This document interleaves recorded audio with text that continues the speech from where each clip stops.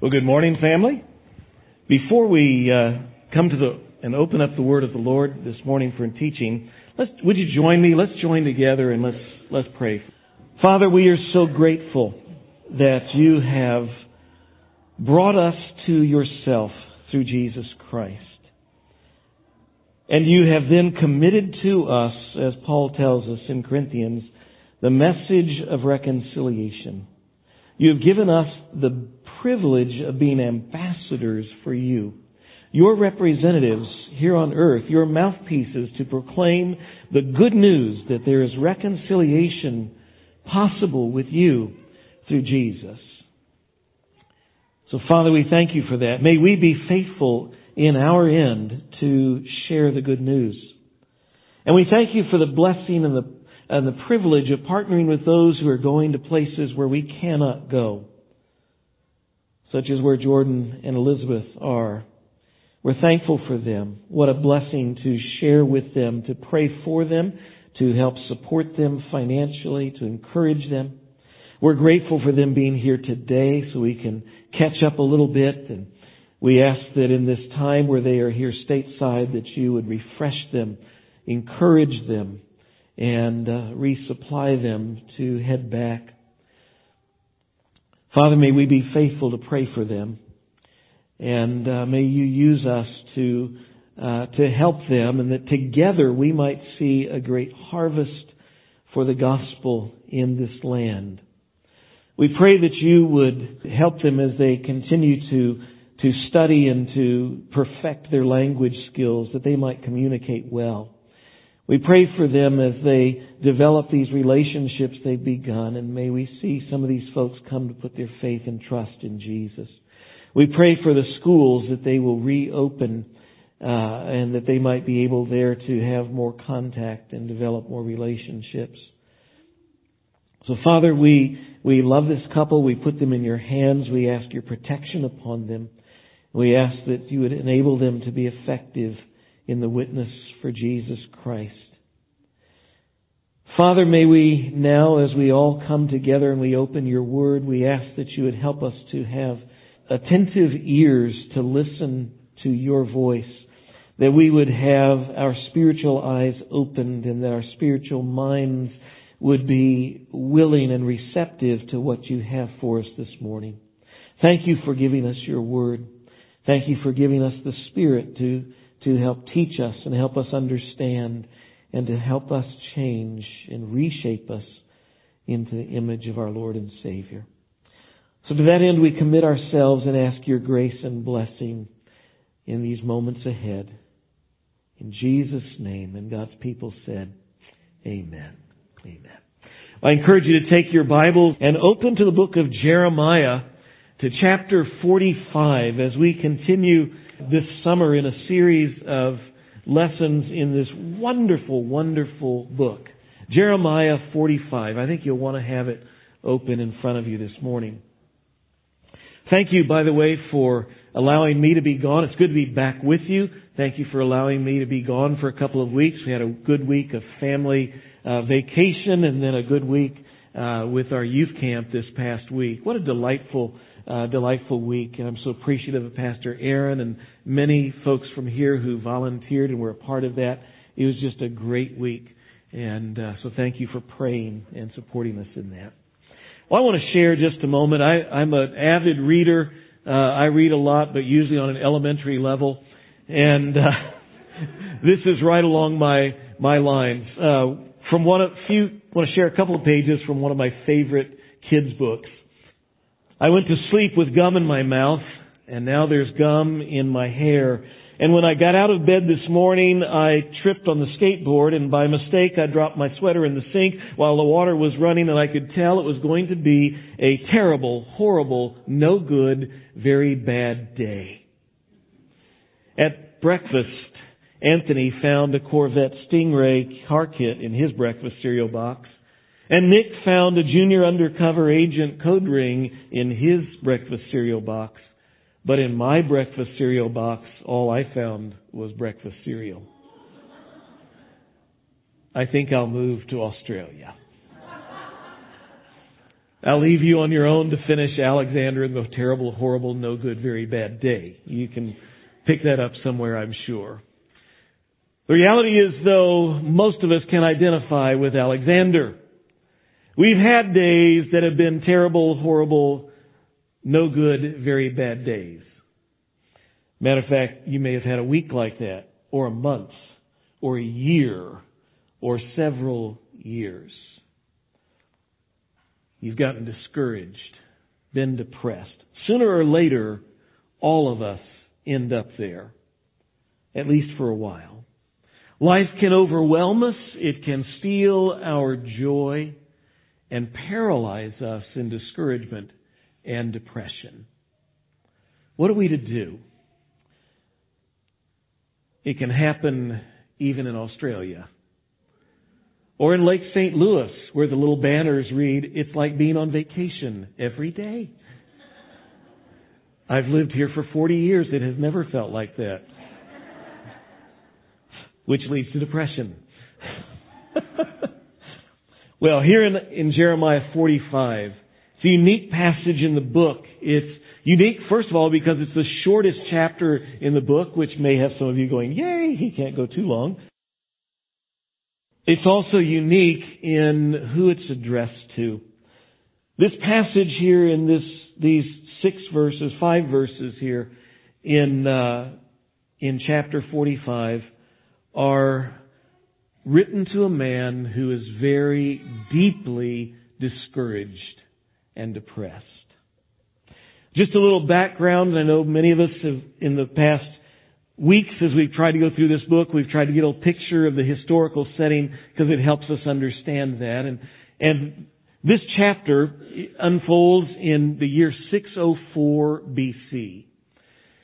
Jeremiah, you recall, has started his ministry under King Josiah. He's now been ministering as a prophet of God for 23 years. Throughout those years, the message that God has given through Jeremiah to the people of Israel and to the king on the throne is a message of warning. It's warning that if the people of Israel or Judah will not turn back to God, not repent of their sin, God is going to send judgment upon the land. And specifically, He's going to use the nation of Babylon to bring this judgment upon the people of Judah. They did not repent, and it was the year before this, 605 BC, that Nebuchadnezzar and the Babylonians invaded Israel, or Judah, the southern kingdom of Judah, and they conquered Jerusalem, and at that point, Nebuchadnezzar took captives back to Babylon. Among them were Daniel, of the book of Daniel in the Bible, and ones we read about there, you know the story of Shadrach, Meshach, and Abednego. Those were their Babylonian names. They'd prefer their Hebrew names, Hananiah, Azariah, and Mishael, I'm sure. But those were among the best and the brightest of Judah, whom Nebuchadnezzar took back as captives. When Nebuchadnezzar conquered the land, King Jehoiakim, an evil, wicked man, the son of King Josiah, he was king in the land. After they were conquered by Nebuchadnezzar, Nebuchadnezzar left Jehoiakim on the throne, but he left him to rule there under Nebuchadnezzar's authority, under Nebuchadnezzar's rule. And the message from God through Jeremiah to the people in the land is somewhat the same, but it's changed a little. They still haven't turned back to God. They still haven't repented of their sins. And God says, repent of your sins, turn back to me, and submit to being under the thumb of Babylon, because this is your punishment from me. You know, kind of like your parents, when you get punished, they say, okay, take it. You know, endure the grounding, endure the spanking, endure whatever it is. That was the message. Turn back to me and accept this punishment. If you don't, it's going to get worse. And that's the message now. So, that brings us here to chapter 45 and the Word. Verse 1. The word that Jeremiah the prophet spoke to Baruch, the son of Neriah, when he wrote these words in a book at the dictation of Jeremiah in the 4th year of Jehoiakim, the son of Josiah, the king of Judah. So there you have Jehoiakim's on the throne. But the story centers around this one man. It centers around Baruch. Baruch is Jeremiah's assistant. He's been his loyal, faithful helper all through the years, as far as we know, of Jeremiah's ministry.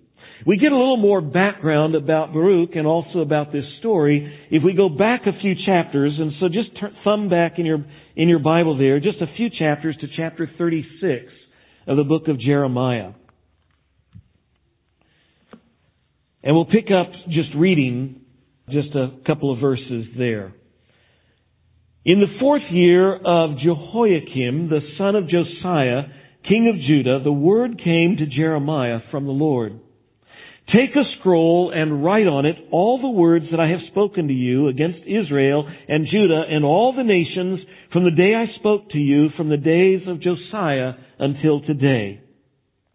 So God tells Jeremiah, I want you to write down everything that I've told you, going back 23 years ago, to when you first began your ministry under the godly King Josiah, up until today, everything that I've said to the kings, everything I've said to the people, everything I've said even to the other nations, write it all down in a scroll. And then, notice in the next verse, he gives us the purpose of this writing assignment. It's not just schoolwork, which most of us know much of it is pointless, okay? That's not how God works. God says there's a reason for this. Verse 3, it may be that the house of Judah will hear all the disaster that I intend to do to them, so that every one of them may turn from his evil way, and that I may forgive their iniquity and their sin. So the hope is that when the people of Judah see all that God has spoken through Jeremiah, collected now all together in one place, and when they see all their sins spelled out, as it were, in black and white, when they see all of God's warnings about coming judgments, when they hear all of God's calls, and they read about all of God's calls to repentance and all of God's offerings of mercy, when they are reminded of God's past mercies, God's past goodnesses to them, God's past blessings, when they understand all of the either disasters or blessings that lie ahead for them, depending on their choices now, because whatever choice they choose is going to lead them one way or the other, disaster or blessing. And when they see and understand how their current situation is a direct fulfillment of past prophecies that God had given to them through Jeremiah, then just maybe they'll have a change of heart. They'll turn back to God. They'll repent of their sins. They will find forgiveness and they will find mercy. They will find grace rather than judgment and disaster. Verse 4.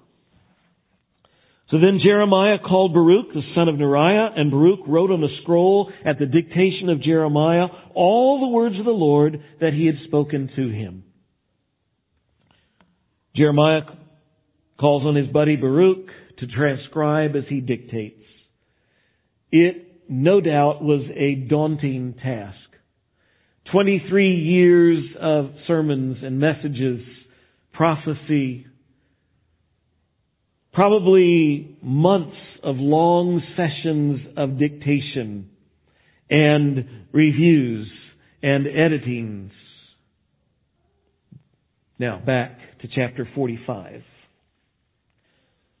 As this passage unfolds here in chapter 45, this task of writing Jeremiah's prophecies is likely complete or it is nearing completion. This project is drawing to a close. is still the fourth year, as we saw back in chapter 36, and here again, it's the fourth year of King Jehoiakim. But it's been most likely almost a year-long process. And I imagine that in my mind, as I picture it, it's probably at the end of one of these days, a long day of dictating and a long day of writing and transcribing and going through all of this. And they're probably a little weary, and Baruch is probably ready to set down the pen. And Jeremiah says, wait a minute, one more message. And so he picks up the pen and he readies the paper and he begins to write. Verse 2. Thus says the Lord, the God of Israel, to you, O Baruch. Now the shock of those words probably took a few moments to settle in. Over the last months, Baruch has been recording God's words to the people of Judah. God's words to King Josiah and King Jehoiakim. God's word to other nations. But now, God speaks a personal word to the secretary. I find in this little passage just a wonderful reality.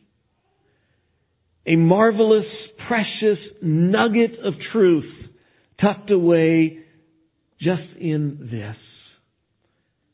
That is that God notices the background workers. God notices the background folks. We have such a tendency, brothers and sisters, to ignore the folks who do the behind the scenes, work, especially the menial things. Those who, scrub the floors, clean the toilets, those who wash the dishes, those who serve in the nursery. How we have a tendency to just not even notice who does these things and not to appreciate what they do. And we tend to, as people, focus our attention on the people up front. We focus on the leaders. We focus on the personalities. We focus on the celebrities. We focus on all those upfront things and upfront people. And we rarely notice the people in the background, if at all. But brothers and sisters, don't miss that God notices. And He knows. He knows these in the background and what they do. He notices when their service is faithful or when it is not. He notices their heart attitudes. He notices their labors. And while the majority of us do not give credit and praise and thanksgiving to those who serve in the background, sadly, which by the way is most of us and most of you serve quietly in the background. Please know that God notices. Matthew chapter 10, I think it's verse 45, it says that Jesus says, not even a cup of cold water given in His name goes unrewarded, unnoticed. Isn't that marvelous? Baruch has been Jeremiah's faithful companion, his faithful behind-the-scenes assistant. The ministry of Jeremiah, I think, probably has been very dependent, as for most of us who serve in the upfront, most of us who work in the public view. Our work is impossible without dozens and dozens who work in the background, who serve faithfully. And I'm sure that's the case here with this man. He's been a faithful behind-the-scenes guy. Nobody else really notices his name. You may have read the Bible for 50 years and never paid attention to his name, Baruch. But God noticed him. He's been faithful, but he's discouraged. Deeply discouraged and depressed. Verse 3. You said, woe is me, for the Lord has added sorrow to my pain, and I am weary with my groaning, and I find no rest. Baruch is feeling sorry for himself. He's having a little pity party. He's wallowing in self-pity. Woe is me. Any of you ever been there? He is grieving. He says, the Lord has added sorrow to my pain. He's living in pain. Physical pain, emotional pain, mental anguish. And he says, God, you've added sorrow to it. He's grieving. He's emotionally distraught. He says, I am weary with my groaning. I like the way the King James translates it. It says, I fainted in my sighing. The New International says, I'm worn out with groaning. In other words, in his anguish, he's just...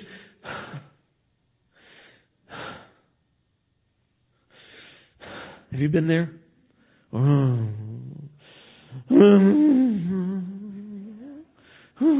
He's done so much groaning and so much sighing. He is physically exhausted, physically spent. He can't even groan anymore. Some of you can identify with this man. And he says, there's no relief. I find no rest. His situation preoccupies him all day long. And it preoccupies him all night long when he'd like to sleep, but he can't sleep because he tosses and turns and he's just so wound up, so frustrated, so hurting, so sorrowful, so grieving. We can't put enough words to it. And some of you understand you've been there. Some of you may be there today. Why is he depressed and discouraged? What's causing his pain and sorrow? Well, the text really doesn't say. And I think there's value in that. Because as we identify with him, there's value in just understanding that, man, this guy's got it bad. And we can identify with him. But if you have to know what it is, I think maybe we can pick up some clues from the text. Understand that I mentioned earlier that just the year before this, Babylon had invaded and taken over their country. How would you feel if another country invaded and took us over last year? Russia, China, North Korea, pick your country. They came in, they invaded, they defeated us, they took over. Is life different? Is life messed up? Are you depressed? Probably. No doubt they have lost their sovereignty. They are no longer a sovereign country. Their king is under the thumb of Babylon. They've lost personal freedoms. They've lost national freedoms. When Babylon defeated them, doubtless when they were conquered by them, that there was great loss of life, great bloodshed, brutality, abuse of people, confiscated wealth. And many, as we noted, were taken captive back to Babylon. Perhaps more than just national problems, national disgrace, national loss, it's very personal perhaps. Maybe some of Baruch's family was killed. Maybe some of his family was tortured or abused. Maybe some of his family was taken captive to Babylon. Maybe some of his property was taken. Maybe his home was destroyed. Maybe he was left penniless. Maybe this is very personal loss. Maybe it's not even really Babylon. Maybe it goes back because for many years Baruch has been siding with Jeremiah, working and serving the prophet of God. And in the process, committing himself to God and aligning himself with God, but that has put them at odds with the religious establishment and with the political establishment, which were in rebellion against God and against Jeremiah. And they have endured slander, they have endured abuse, they have endured persecution, not just from the Babylonians, but from the Israelites. Jeremiah, at this point, has been blackballed by the government, has been banished from the temple. Maybe Baruch has been as well, suffered that kind of abuse. It's hard to stand against the flow. Maybe it's more than that. Maybe after these months of transcribing Jeremiah's messages, of being reminded of everything that God has said to the kings, to the people, he's realizing that the people still haven't repented. After all of this, and now after the Babylonians coming in and taking us over, they still haven't repented. And they're still rebelling against God, and they still aren't going to submit to the Babylonians. There's going to be more rebellion, and it's going to get worse. Things are bad, as he says. I have pain in my life, suffering in my life, but God, you've added sorrow to it, because the reality is there's more coming. I think he's gotten to the realization Judah will not repent.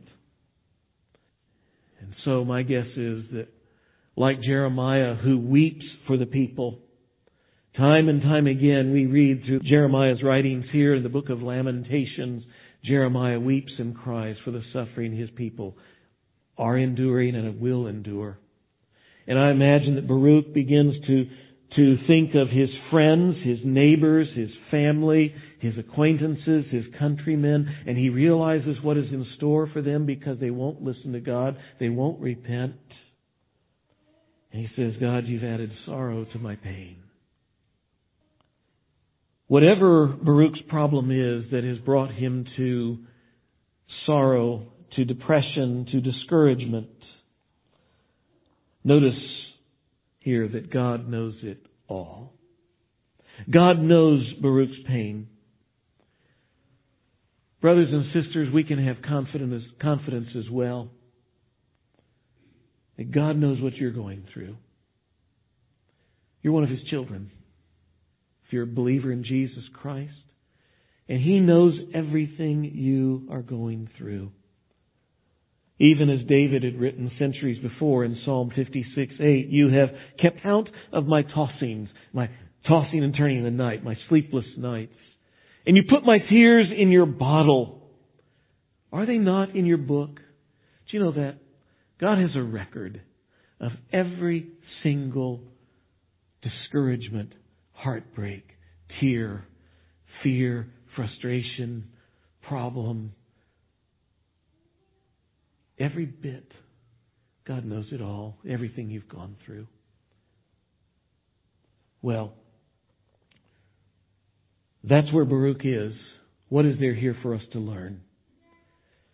5 key lessons I want to draw our attention to for learning to deal with discouragement through this message to Baruch. The first is this. We need to pray about it. Are you discouraged? Are you depressed? Are you having a terrible, horrible, awful, no good, very bad day? Take it to the Lord in prayer. Notice in verse 3 what God said to Baruch. He said this. He says, you said. Now, just maybe, Baruch has he's verbalized all his complaints. And just maybe he's verbalized and voiced all these complaints to the walls. Oh, life is horrible. I hate it.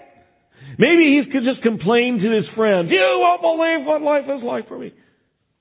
Just maybe that's the case. But I surmise something different. Now, I may be reading too much in the text.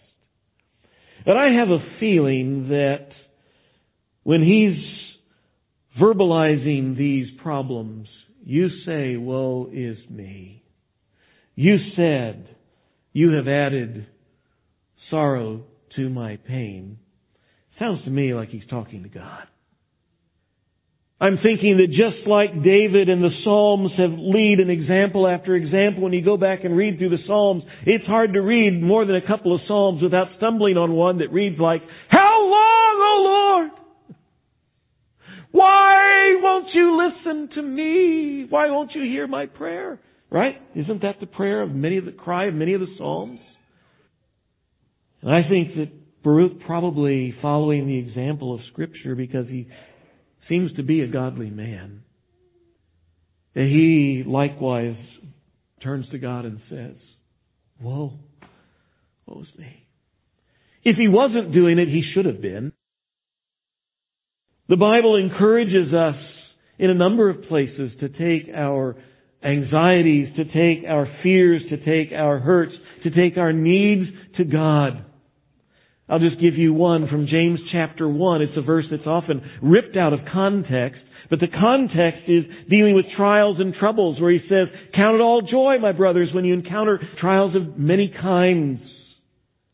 And then he goes and says, "If any of you lack wisdom," if you don't know how to handle your trials with joy, if you don't know how to deal with your suffering and your difficulties, what are you to do with it? If you lack wisdom, let him ask of God, who gives generously to all without reproach. What that means is God doesn't blame you when you go to Him. Why? How? God has patience without reproach. He listens. He's a loving Father. Take it to the Lord in prayer. I think perhaps, very likely, this message from God is an answer to Baruch's prayer. He's been pouring his heart out to God, and now just this one day at work, another long day at work, and God intervenes. Hey, Baruch, I've heard you. I'm listening. Second thing I find in verse 4.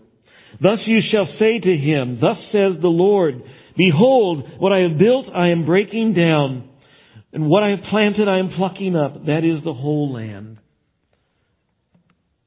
Second truth, second key to dealing with discouragement is remember that God is in control. It may look and it may seem like everything is out of control. God's people have been defeated by the Babylonians. King Nebuchadnezzar is in charge. Our king isn't. And our king, the king who's still on the throne, is a wicked, evil man who shouldn't be king of your people anyway, because he's such an evil man. The leaders and the people and the king still haven't repented. Things are a mess, God. Everything seems out of control. Do you ever look at the world around us and think everything's out of control? The world has gone mad. Insane. I can't believe the stuff I see every day on TV and read on the internet. I go, what in the world are people thinking? Brothers and sisters, God's still in control. He's working a plan. We may not understand the plan. We may not like the plan. But God says here, I am breaking down what I have built. I am plucking up what I have planted. Notice who's doing the stuff here. God. He's in control. Something we can relax and rest in today. God's in control, even if you're having a no good, horrible, terrible, whatever it is, awful, very bad day.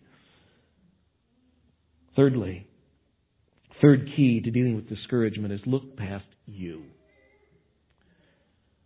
See, Baruch has said, woe is me.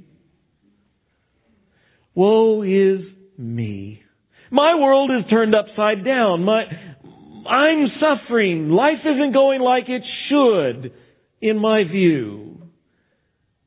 If you ever take a look at your discouragement, if you ever take a look at your depression, you'll discover that it's usually me-focused. Usually focused on yourself. God here, as He speaks to Baruch, He looks to redirect the attention. Baruch, you've said this. But God in those words revealed His own anguish there in verse 4. Behold, what I have built, I am tearing down. What I have planted, I am uprooting. Baruch, you think this hurts you? Baruch, you think this is costly to you?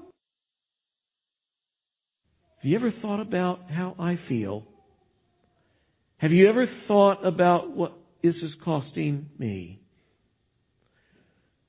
You see, who has more at stake here? God does. The Creator. The one who created this world, the one who chose Abraham and chose a people and grew a people and brought them out of Egypt and sought all the way along to nurture a people of God who have continually been rebellious and difficult, and God says,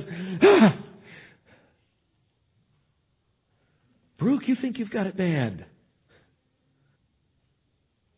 See, depression and discouragement are almost always me-focused. And so part of the remedy is to focus on that which is bigger than us. To look past us. To look at the needs and to look at the hurts and the concerns and the feelings of others. And here God has focused Baruch's attention on himself. On God, that is. Look at God. Look at what this cost him.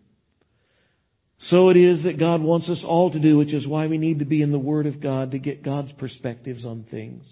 To see things from an eternal perspective instead of this very little instant. To see things from the perspective of God's plan rather than just our narrow little thing here. Perspective is usually a major factor in discouragement.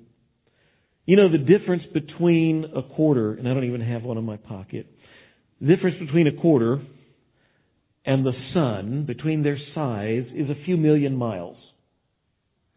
Okay? The difference in size between them. But with a quarter, you can block out the sun completely if you get it close to your face.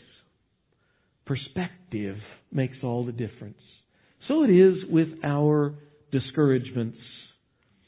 If we focus in on us, we get lost in self-pity and in depression. But when we focus on God, things change. Our viewpoint changes. So not only do we need to look past us, we need to then seek God's purpose, not our own. Verse 5, do you seek great things for yourself? Seek them not. For behold, I am bringing disaster upon all flesh, declares the Lord. See, Baruch has apparently been hoping to see some great results from Jeremiah's preaching and teaching, and hoping to see that there would be a great revival of the land and to see people turn back to God. And that would be a great thing to see. But along with hoping to see that, Baruch has also been hoping to see that maybe then just finally, when everything turns around in this country and people turn back to God, then just maybe we'll finally get a little respect, a little recognition, a little honor, maybe a little prosperity. Maybe he's not looking to get rich. Maybe he's just saying, maybe just get a comfortable life for a change. Get a little house in the burbs and, a wife and 2.5 kids and a dog and a couple of camels. And we all say, man, we understand why anybody would want that. But God says, are you seeking great things for yourself? Are you seeking what you can get out of this, Baruch? Because if you are, forget about it. Don't seek them. Because for your information, Baruch, my plans don't include that for you or for anybody in this land. What's coming is devastation. God's plans may not always line up with what we want. I've heard a lot of people over the years say, we need to save America. We need to save our country. And we do need to bring people to know Jesus Christ. That is our mission. But our mission is bring people to be followers of Jesus Christ, not to save a nation. We are to save the people in our nation, which may save our nation. But that is not what we are called to do as believers, is to save our nation. God's plan for our nation may be to destroy it. Because the one kingdom that God is in the business of building is the kingdom of God, Not the kingdom of the United States or the kingdom of any other king or nation or land. When Jesus taught us to pray, He taught us in the Lord's Prayer, your kingdom come, your will be done, not God save America. Do I want America to be blessed by God? Yes. Have we been? Yes. But that's not our mission. And that's not the prayer that God calls for us to pray. Your kingdom come. And if for Jesus' kingdom to come, for the kingdom of God to come, if it means the destruction of your kingdom, are you up for that? That's where Baruch is at this moment. And God is calling him to say, Baruch, let your kingdom go and embrace mine. Matthew chapter 6, verse 33. Seek first the kingdom of God and His righteousness. Two aims there. Two things to seek first, if that's possible. God's righteousness, being right with God, doing right with God. Secondly, seek His kingdom, not ours. That's what we're to be seeking after. Fifth, and the last of these keys, is trust God's promises. How do we deal with discouragement? Pray about it. Remember, God is in control. Look past you. Seek God's purpose, not our own. And then trust His promises. Trust His care. God doesn't promise to turn around Baruch's life. He doesn't promise to turn around his circumstances. He doesn't promise to give him the nice little house in the burbs with all those things. But God does give him a promise. Look at verse 5 as it continues. But I will give you your life as a prize of war in all the places to which you may go. Baruch, understand this, judgment will come. There's going to be wars.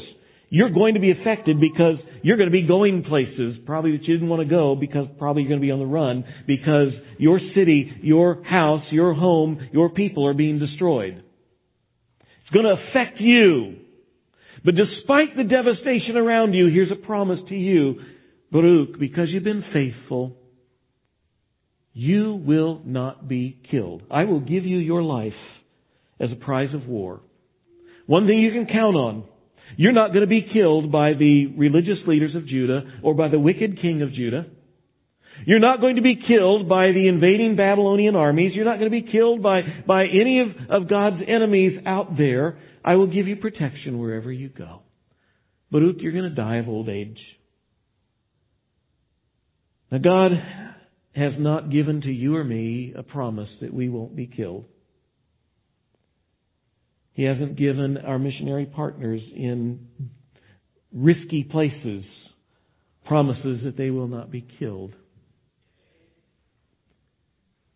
He has not promised to exempt us from no good, horrible, terrible, awful, very bad days. He has not promised that we will escape sickness or escape suffering. But if we're a believer in Jesus Christ, if we've trusted Him as our Savior, we are a child of God, and God has made promises to us, many of them in the pages of this book that we can find. I encourage you to read it and claim the promises and trust that God will care for you. There are promises like this. Hebrews chapter 13, I will never leave you nor forsake you. He is always with us. Jesus said the same thing, Matthew chapter 28, verse 20. Lo, I'm with you always to the end of the age. God promises He will supply our needs, not our desires or our wants, but our needs. Philippians chapter 4, my God will supply your needs according to His riches and glory in Christ Jesus. He has promised that He is always working for our good, even in the midst of no good, terrible, horrible, awful, very bad days. Romans chapter 8, verse 28. For we know that God causes all things to work together for the good, for those who love Him and are called according to His purpose. We could go on with more promises. Brothers and sisters, None of us are exempt from the things that lead us and tempt us and to depression and to discouragement. But there is a way through. Pray about it. Remember, God is in control. Look past you. Seek His purpose, not ours. Trust His promises. Let's pray. Father, thank you for this. We needed this. Some folks here today are in the midst of great difficulty. They are in the midst of suffering. They are discouraged. Those who aren't in the midst of it have been there not long ago, or they are headed there in the days ahead. How we need these words of encouragement. Thank you for giving them to Baruch. I'm sure he didn't understand why he was going through so much. But there were many reasons, and one of those was so we could have these words of encouragement. So, Father, encourage our hearts and help us to be faithful. Even as Baruch, because he was encouraged here, he later on we find him standing boldly as a man of God in a tough situation as a witness for you. May we be those bold, faithful witnesses as well. In Jesus' name, amen.